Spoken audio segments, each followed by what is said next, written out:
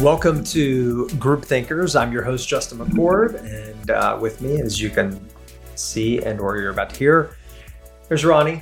So Group Thinkers is the podcast from our KD group, and on each and every episode, we're honestly, at this point, we're just trying to learn from people.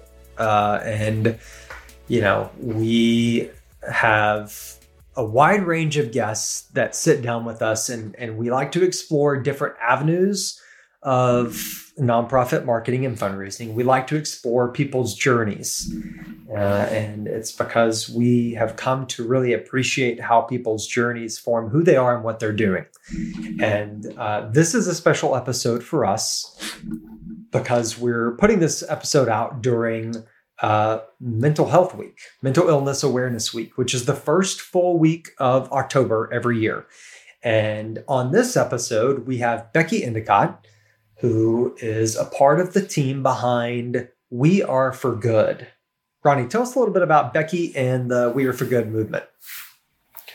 So Becky she's got a really fascinating journey. I feel like I say that a lot, but it's true. She started out, she was in the nonprofit sector for 20 years, and she takes us through that journey some, but she got to a point where just the pressure and the and the mental load on her became too much. And it's something that we see across the sector a lot, this idea of burnout. And we've talked about it. And she just kind of had this moment of, I need to do something different. And she'll talk all about it in the episode. So she, along with John McCoy, started We Are for Good. And it's a social impact movement. And they have a podcast that's extremely popular, and she just really is just a fabulous journey. Yeah, and a fabulous person. I think the thing that strikes me about We Are for Good is that Becky and John are in this to lift people up, to create community, which is a group of people with shared beliefs and shared values.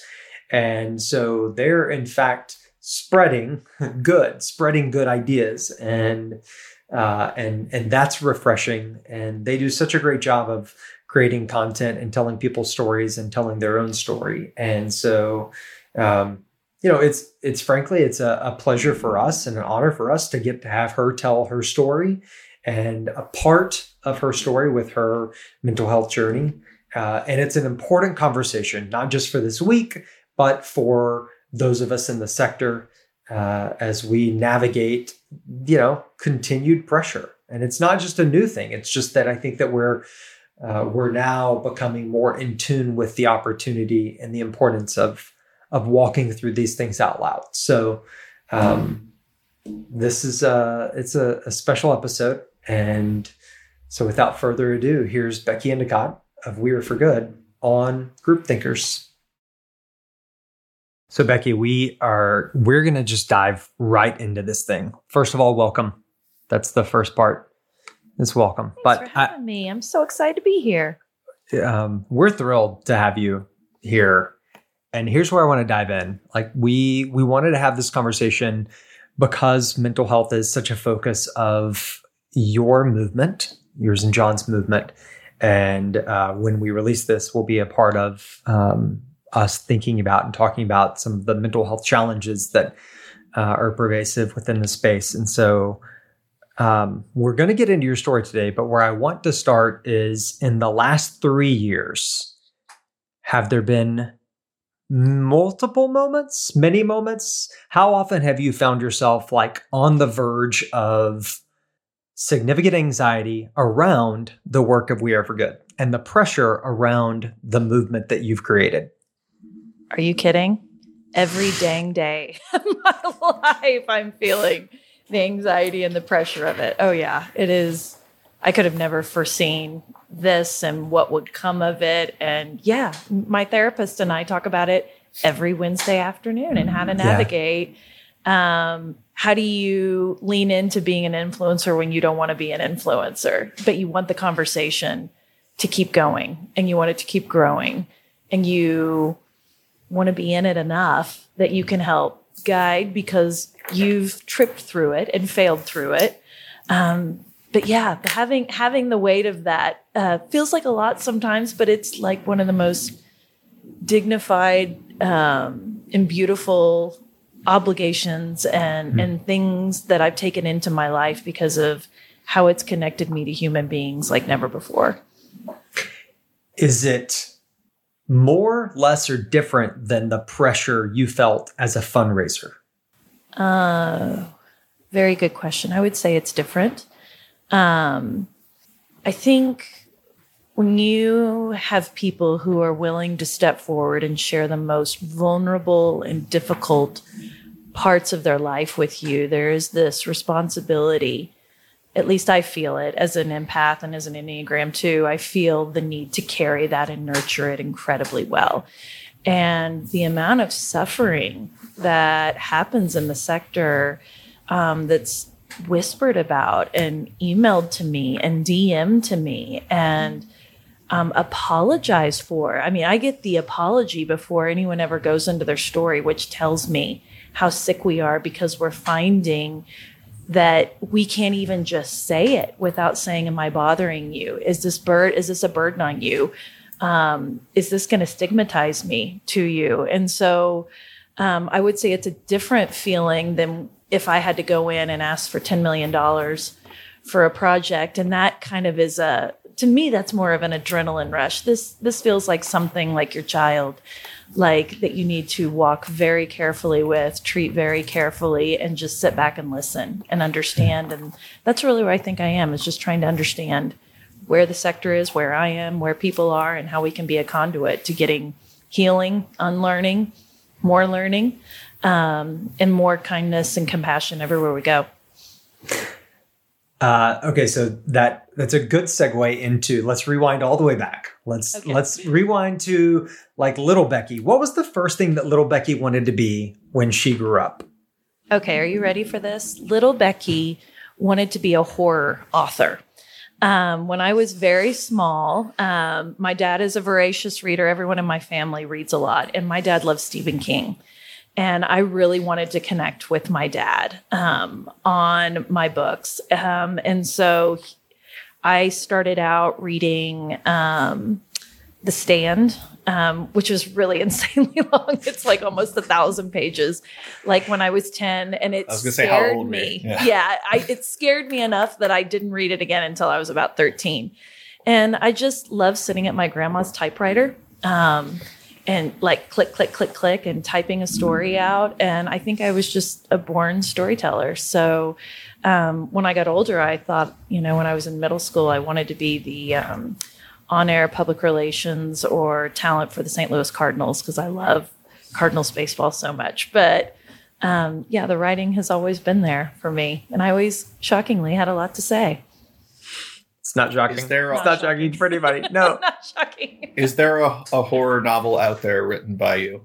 Oh, somewhere? Yes. Oh, yes. I mean, I used to write them for my father on the typewriter, and it would be, I don't do any of the things I teach people now. Like there's not a lot of conflict. There's no ebb and flow. There's no hero's journey. There's no anchors and emotion. It was just kind of like I walked into the scary house, something jumped out.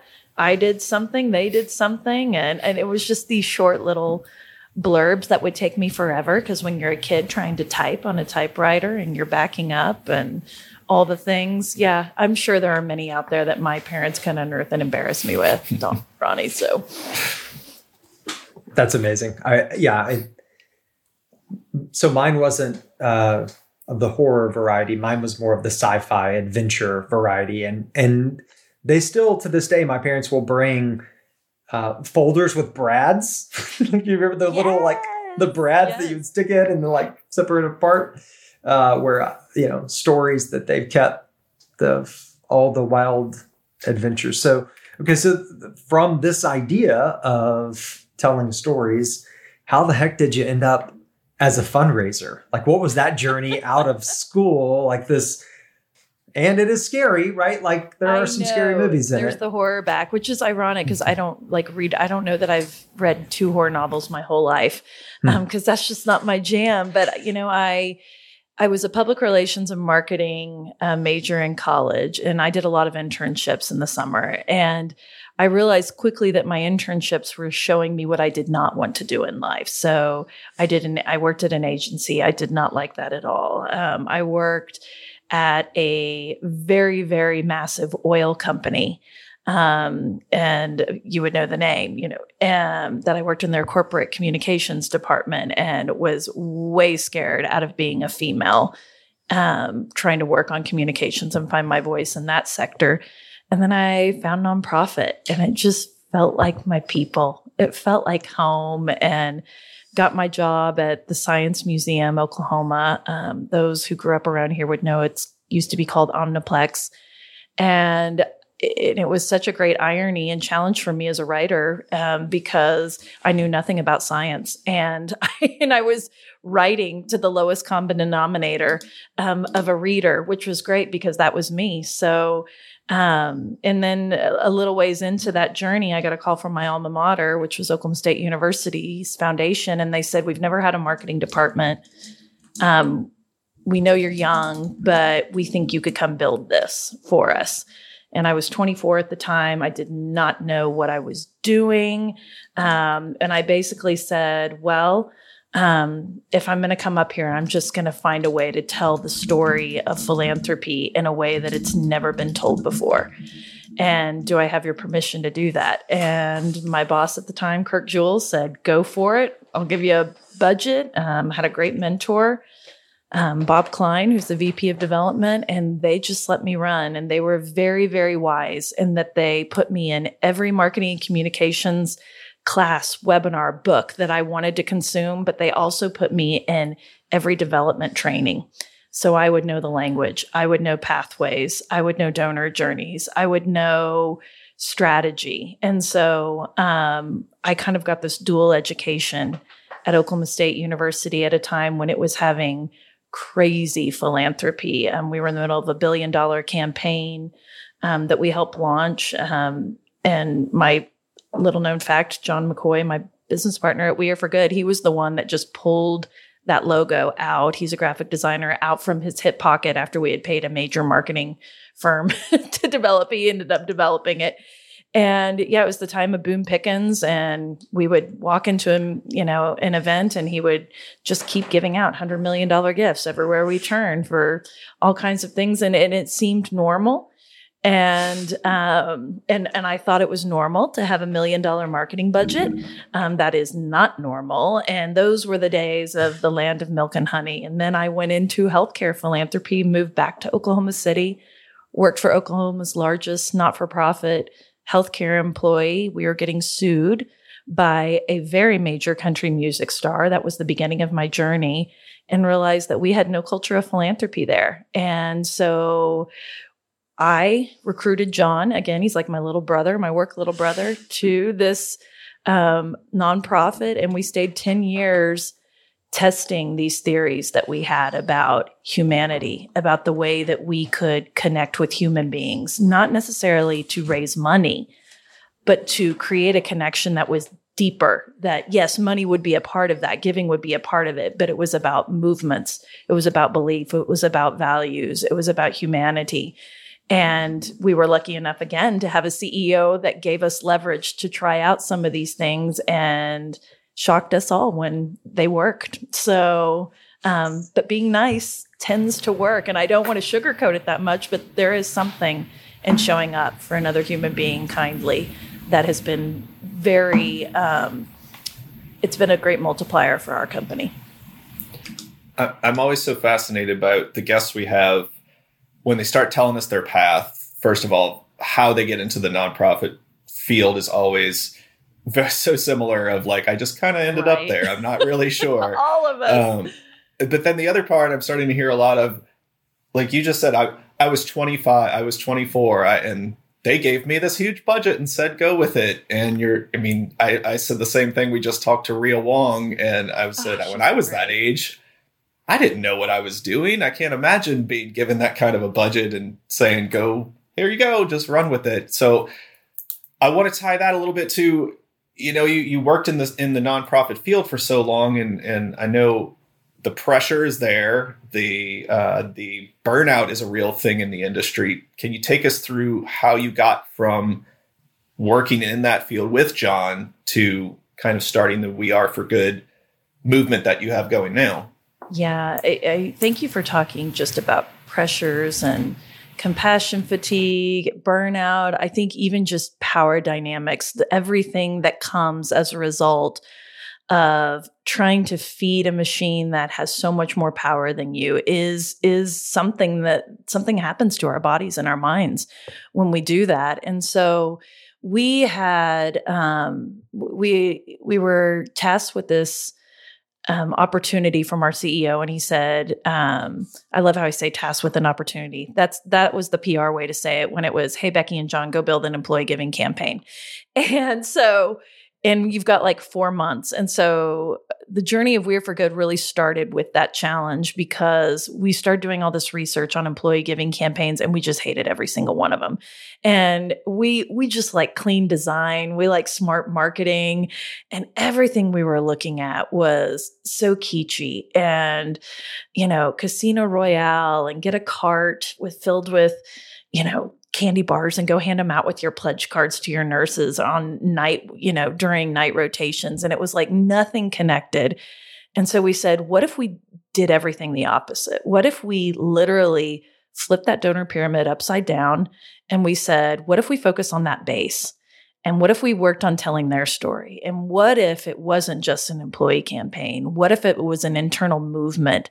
That if we could make the internal piece so strong that people who saw it from the outside would want to be a part of it, or they would see it from the outside and it would inspire trust, and it would inspire innovation, and it would inspire healing. And so we basically started this employee campaign asking 2 questions, and it was, what are you passionate about? And would you consider making a gift of any amount there? And it doesn't matter what it is. It can be $1. It can be $100. It could be 10 hours of paid time off. It could be, a one-time gift. And so we just made it so much less about the money and more about the story.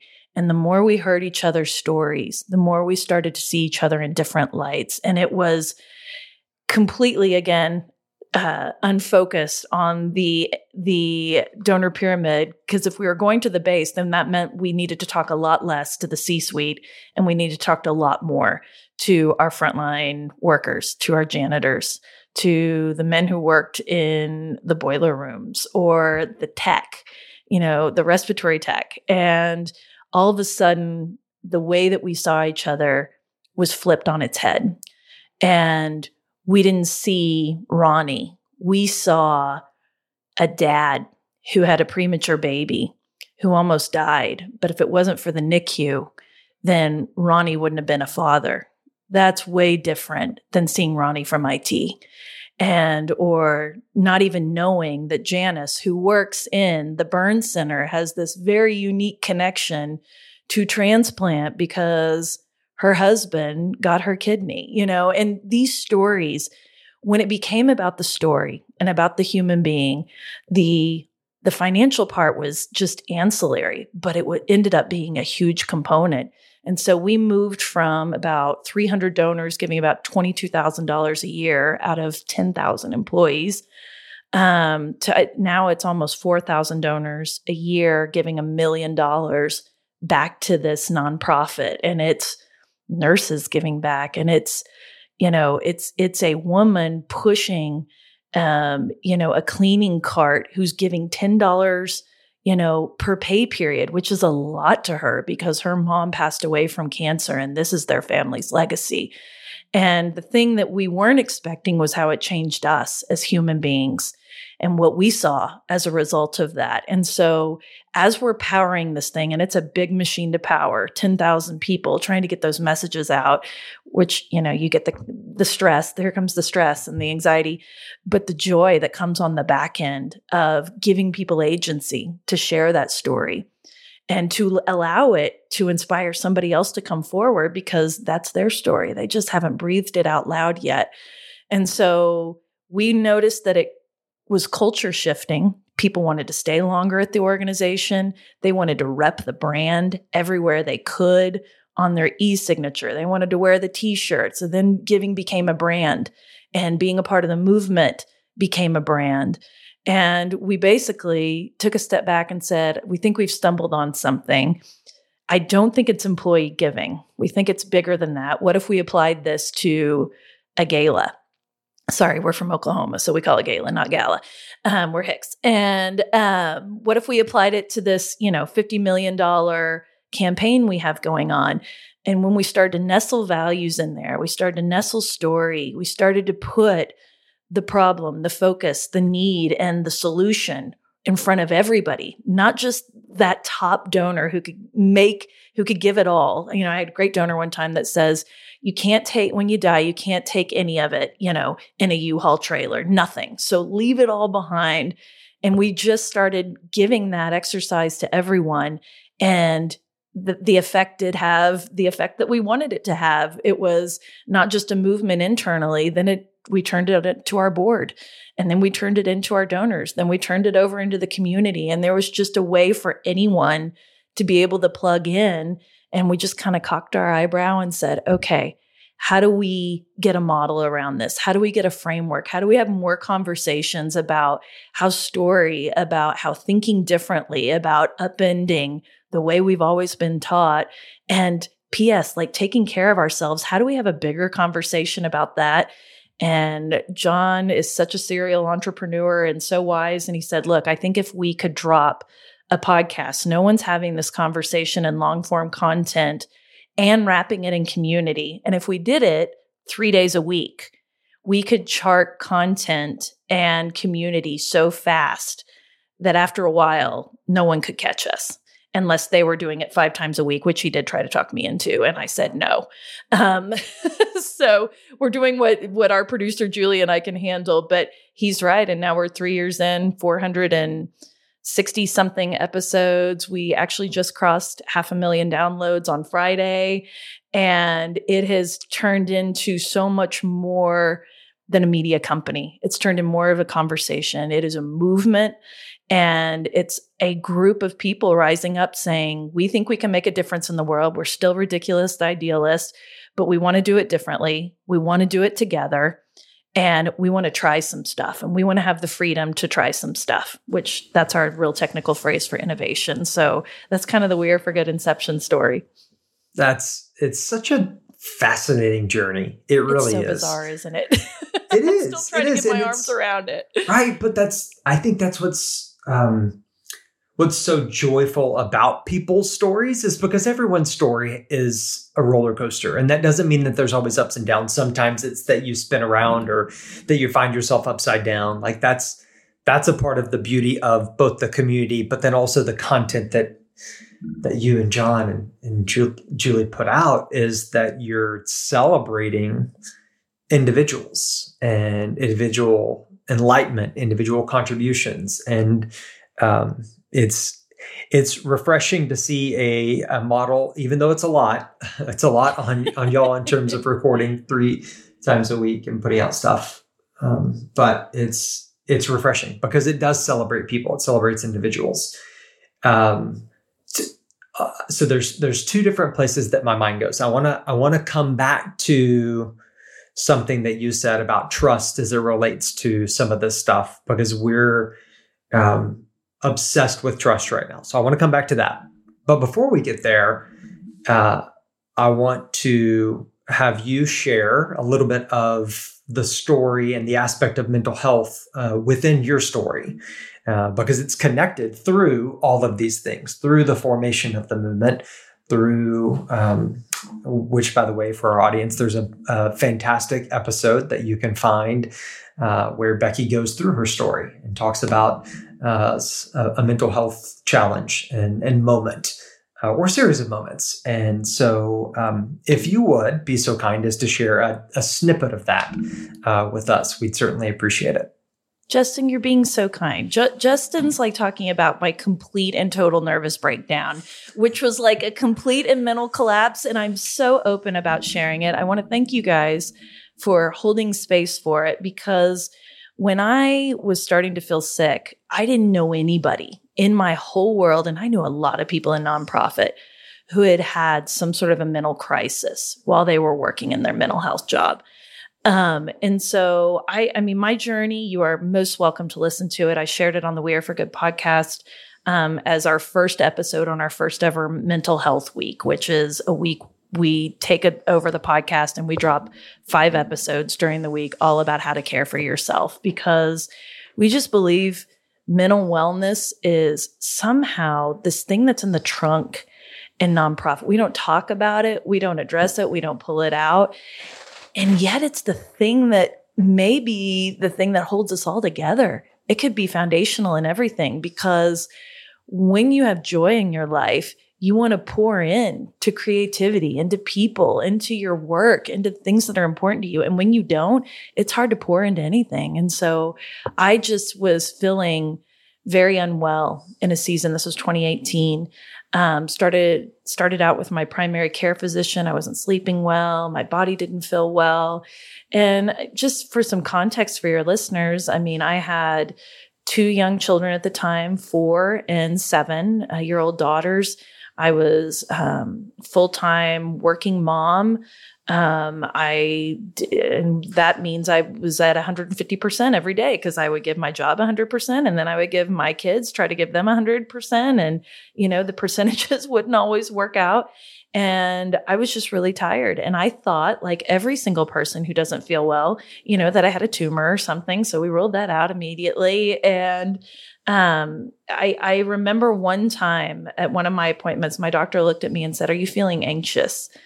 Because the way I explained it to her was, I feel like when I lay down in bed at night, I have 50 espressos like charging through my body. And while I'm exhausted, I can't figure out why I feel so charged and amped up. And come to find out, that was adrenaline. And it was just an inability to just turn anything off. And I just think in this work, we care so much. There are so many people who are so dedicated to their nonprofit, to their mission, to their beneficiaries, to the people who are getting their services, that they just cannot let go. And I think that this is the thing that is really bankrupting the sector in a way that's not financial, but it has very deep financial, off-puttings from it. So I ended up studying for the CFRE, and I was trying to get my CFRE. And while I was studying for it, I had that, whatever that snap is, that moment where I just snapped. And I was sitting on the couch and I found myself staring about 5 inches from the wall, hysterically crying, and my heart was just racing. I didn't know at the time I was having a panic attack. And I'm not a big crier. Another part of the problem, don't bury your feelings. And I just felt panicky. And the only way that I knew how to deal with stress at the time, because I had to pass this exam, I felt so much pressure, like many people taking that exam, that I needed to pass it. And I knew the pass rate was not high. And so through my nervous breakdown, I picked up my binder and I picked up my book and I kept going. And it is still today the most insane thing I have ever done, that I would keep going. And just got to grind through it. Yes. And what in our brain makes us feel like we have to grind through it? And finally, I was having 18-hour-a-day panic attacks. Like I would have them in my sleep, which gives you stress dreams and these horrible things. And finally, my husband looked at me, and he's just the most wonderful man. And he was an attorney and he was getting ready to go to court. And he said, "Do I have your permission to take over right now?" And it was like the first time I let go and I said yes. And he canceled his trial date. He drove me to the doctor. I got 9 months worth of trying to figure out the right psychotropic, prescription medicine that I could take that would not drain my energy or not make me feel depressed. And, I was at the same time trying to finish out this $46 million campaign. And I had a $5 million burn endowment campaign I was also trying to fundraise for on the side as a major gift officer. And I was trying so hard to finish those things up at year end because I decided I was going to take 3 months off. and I was going to take short-term disability. And I did all the research on that. I was really lucky to work for a company that just let me go for 3 months. But the grind to get there set me back probably a month, because I think for the first month that I was in that just sitting at home, I would just stare out the window, trying to quiet my mind, trying to just quiet my body, and just go outside, walk the dog, maybe read a book, but mostly not do much. And it took a good month for me to unwind just the neuro trauma and just that constant being on and having what I call a mental Rolodex of things that you need to do in your life, just flitting all the time, even when you lay down. And so it was really important for us to share that story out loud and say, am I the only one dealing with this? Because if I am, okay, that's a journey for me. But if I'm not, there are tenets to be learned here. And community was really the thing that got me out of it. Finding a therapist, finding a psychiatrist, telling my friends, getting support at work. And I had been masking my pain because I knew everybody else at work had stress and pain. And it was not the way. And so it's been a real blessing for us to be able to hold space for nonprofit professionals to talk to us about that. And I would say ever since that episode drops, I get a story a week from somebody that I don't know who hits me up in a DM, an email, and just tells me their story and basically whispers, that's me too. And I think we're just now beginning to uncover how deep this is, because no one's having this conversation. Absolutely. And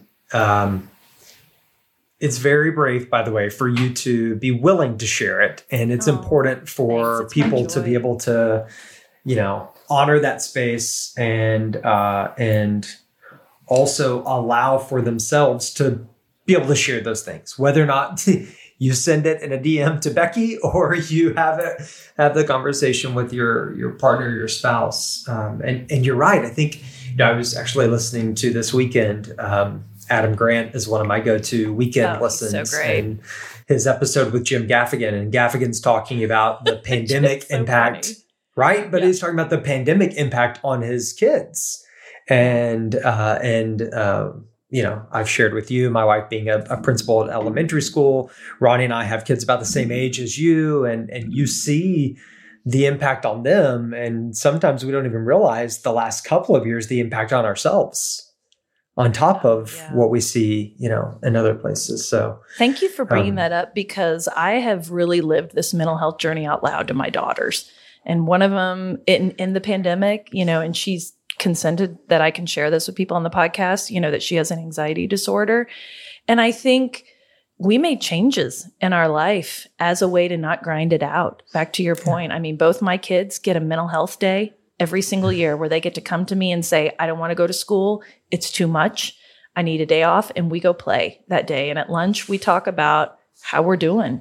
We have, a check-in every single day on how our body is and how it's feeling. We have a check-in every day to know what was the good point of our day and what was the low point about our day. We make time to unwind and disconnect from tech. And so I do think that having this conversation in a louder way is a good thing to model to our kids and to our coworkers too.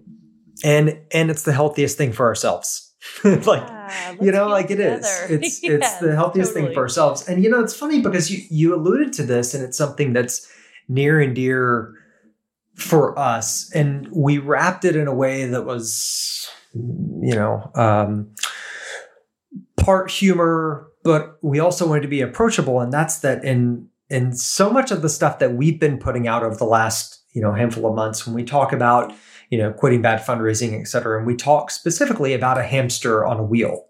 And that's not intended to be in any way belittling or reducing of those of us who are addicted to our work. The reality is hamsters, they show signs of addiction, right? You get on the wheel because you think that that's what you're supposed to do. And you run faster because that is what you're conditioning yourself to do. And that's where a lot of us find ourselves, right? And certainly in the nonprofit space, like we're faced with so many different pressures that sometimes the thing that we know that is comfort is just to get on and keep running, even if it's not necessarily the best thing for us, right? You just keep running, keep running, keep running. And it has an impact over time. It really Justin, does. You're so right. I see it all the time. And how can we do all the things? Drink water, get outside, work out, eat healthy, have mental health breaks, play with our kids, do our work. I mean, empty the dishwasher. The list is so long and it's so unachievable. And I think it's very interesting for like Gen X, you know, specifically. I'm part of Gen X. And one of the things I've learned is that girls who grew up in the 80s, you know, had all the gender norms put on them. You know, this is what a mom looks like. But we were also told you can do anything you want to do. You can burst through the glass ceiling, but it's hard to do both concurrently. And I just think that spending some time in quiet and disconnect is a way to ground ourselves again and give us agency over quiet and ease and creativity. So thanks for saying that. Yeah. Okay. So on the idea of trust, as I mentioned, we're increasingly, we find ourselves focused on thinking about trust and more so thinking about what it looks like to be worthy of someone else's trust. Not saying be trustworthy, because that's like this absentness that you can't quite achieve, but you can be worthy of someone else's trust. How does that idea play out in the work of We Are for Good? Okay, trust is one of the few things I think in life that you cannot fabricate right now. And in a time where we are so digitally connected and interdependent on our tech, we don't know who to trust online anymore. And I think that people are, you look at like the Edelman Trust Barometer. I know you guys have seen that, like even last year, again, nonprofits, second straight year that trust has gone down. I mean, corporations are more trusted than nonprofits right now, which is absolutely shocking. And I have a lot of theories about why I think that is. But one, we're not telling our story well. We're not telling the story of what's happening well. And I don't mean like the Norman Rockwell version of what's happening that used to be sort of the MO. And believe me, I was a part of powering some of that communications back in the day, because that is how it was framed to be. These are the great things about our organization. We don't want to show you, you know, what's behind the curtain. But we got to talk about what we need. We got to talk about harm. And I think when you are more authentic, I think when you are more vulnerable, there is something that happens with trust there. And I just think we're watching what's happening with Twitter and X. We're watching what's happening with mainstream media, and people don't know what platforms are trusted. They don't know which influencers are trusted. So if you can bake that in on the front end, if you can say, you know, this is who I am. These are the values I stand for. And I want you to hold me accountable to them. And we have 8 values that We Are for Good. And we talk about them all the time because we see them all the time in our content. And the most beautiful thing that happens is when the audience calls them out for us, when they see them reflected. We see this all the time online, or sometimes our guest, you know, is a fan of the show and they call them back out. Or sometimes we get called in, which is so great, you know, where somebody says, I saw this on your website. It doesn't feel like it's supporting this, which has happened at least 3 times that I can think of in our work. And every single time we go back and say, thank you for feeling brave enough that you could tell us this. Thank you for telling us, because you're right. And we're re-examining it. And by the way, like you're forever going to be one of our dear friends that we think is going to tell us when we have broccoli in our teeth. And so I just think it is the future. We're watching what's happening with trust-based philanthropy. I mean, what Mackenzie Scott has sort of ushered in. Trust-based leadership was one of our 9 trends that we said, this is the future at the beginning of the year, of what we see. And we're seeing it play out in some really beautiful ways. I think one example, we interviewed Mona Sinha, who is the chairwoman of the board for Women Moving Millions, and you have to have $1 million to even get into this nonprofit. And they are moving the needle, these women, many of them, on major equity issues. And she's saying, trust has got to be baked in everywhere. And it's got to be like, for her, she says, you've got to switch the way you think about trust with your board. The board needs to be depending on you rather than you depending on the board. How do we all believe so deeply in this vision that we're going to be honest, that we're going to hold each other accountable, that we're going to be entirely transparent? We're going to say when we messed up. We're going to own our behavior. Something just happens when you start leading like that. And we're watching cultures where the culture's getting so much healthier because the leader is being more transparent about their struggles and about what they're working through. They're spending more time listening to staff and not just top donors. And so all of that has an effect in the way that you are represented and your brand's represented. It shows up in your content. It shows up in your photos. I think you want to be, you want to commit to like ethical storytelling. People start to feel that and they start to feel safe with you. And safety and trust are things I think we're all desperately looking for right now, post-pandemic. And we really look at the world as BC and AC, like before COVID and after COVID. It was just kind of like, how are we going to move forward? And we didn't want to be looking in the rearview mirror. We wanted to look at what's working right now and being authentic, being curious, bringing other people along and saying, I'm sorry when you mess up. It is one of the greatest currencies that you cannot fake ever. You can't buy it. You cannot fake it. And so I think that is the future of what we're going to see in media. And I think we're going to start seeing what you said before, which is like a creator economy. It's going to be less about what big media companies put out and more about what the one creator is going to do. And how do nonprofits think about that in a way that they are a creator? That we have a trust-based duty of care, not just to our donors. That would be the pyramid. We got a duty of care to the people behind us who are powering us on staff. We've got a duty of care to these volunteers, to the guy keeping the light on for us. And all of a sudden, trust bakes into that. And we're seeing just some incredible organizations take off who've actually implemented this. That's so true. I mean, trust is it's absolutely the bedrock of every relationship we have, of every interaction with anyone.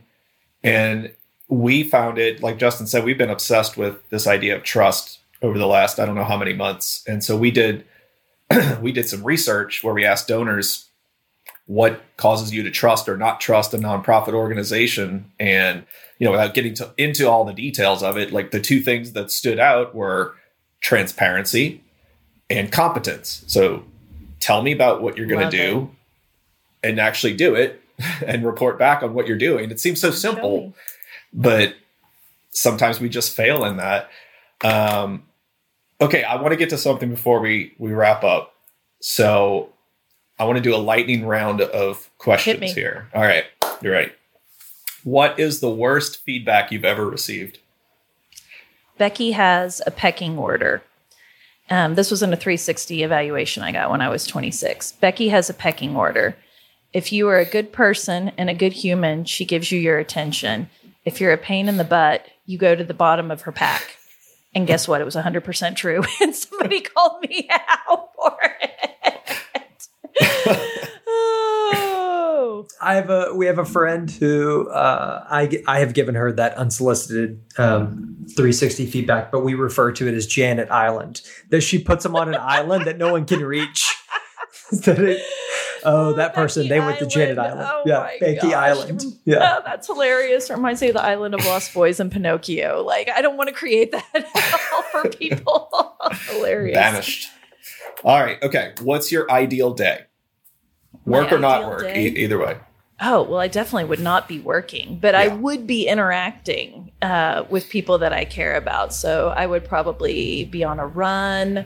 I would probably be on the mountains. I would definitely have coffee and chocolate at some point. And then I would probably have dogs around me and my children. And just being untethered and unconnected to something sounds like a great day to me. Sounds pretty good. Who are you learning from right now?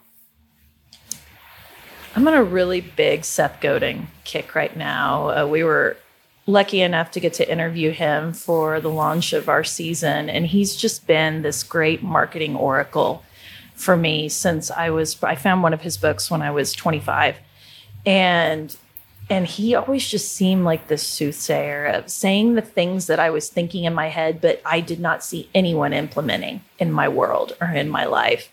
And now, and he's so kind, and we had this great conversation with him, and he was generous. And I want people to know this about him, that even when the cameras were off, he turned to us and said, I love what you're doing. I want it to keep going. How can I help your business? And then he gave us an hour of coaching into what was working, what wasn't working. And it just, and he, of course, there's so many brilliant ahas that he would bring there, but his humanity and how true he is to himself and to what he believes. And this is a guy who was raised by people in the nonprofit, sector, professor. And I just think he's a humanitarian at heart, and he gives me hope. So I'll say Seth right now. This is not lightning at all. I'm talking way too long. Okay, Do you last want just one. like a short answer, like Seth Godin? No, there's got to be some explanation, right? Okay. Yeah. Okay. Yeah, you have to unpack it. I'll be it's more succinct. lightning So the next and question's thunder. why. Right? Lightning, Lightning and Yeah. thunder, Okay, right? great. Thunder. Yeah, I mean, from Oklahoma City, I love the thunder. So let's do Yeah. this. There you go. Okay, last one. We're going to put you back in the podcast host seat. So is there anything you'd like to ask us? Of course. This is my favorite, my new favorite question.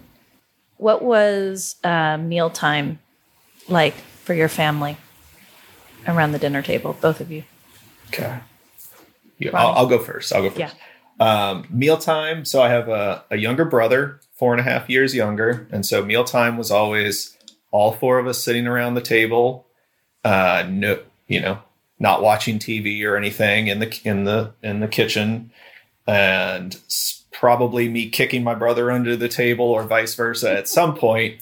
But it was definitely a focal point of our family to get together every evening and eat a meal together. Love it. What about you, Justin? First of all, sticking firstborns, kicking the baby, And then Middle pretending like you child, didn't so do I know what that anything, was. right? lording over us secondborns. So I'm a secondborn. My sister's 5 years older, and Ronnie. Once every 3 weeks, that's what it looked like for me. My dad worked shift work his entire career, and so he would be either asleep once every 3 weeks in the evenings, or he would be at work. And so we would have all four of us together 1 week out of 3. And so the norm was actually irregular. But when I think about whenever the four of us were sitting down together, it was mostly forks and knives on plates, very quiet, small town West Texas meal, probably included gravy. And then there was Justin, who was always doing a bit. Like I was always trying to create something around the table, either tell a story or tell a joke, or I wanted there to be noise. I wanted there to be activity. I wanted there to be energy, and my family are all introverts. And so I think that void, actually, I wanted it even more so because it wasn't there. And it just made for like great time. It's just it's still that way, by the way. Thanksgiving, it's my sister's family. They're all pretty reserved. And then my family, we're all Tasmanian. So yeah. I come from a line of Tasmanians as well, like clearly, but I love that question so much because I think you just get a glimpse into the things that people care about and you get to know their people. It's just lovely. Thanks for sharing, guys. Yeah. No problem. Becky, thanks for hanging out with us for a little bit today. I enjoyed it. Thanks for having me, guys. We appreciate it. We love so much of the work that you and John and the We Are for Good team are doing.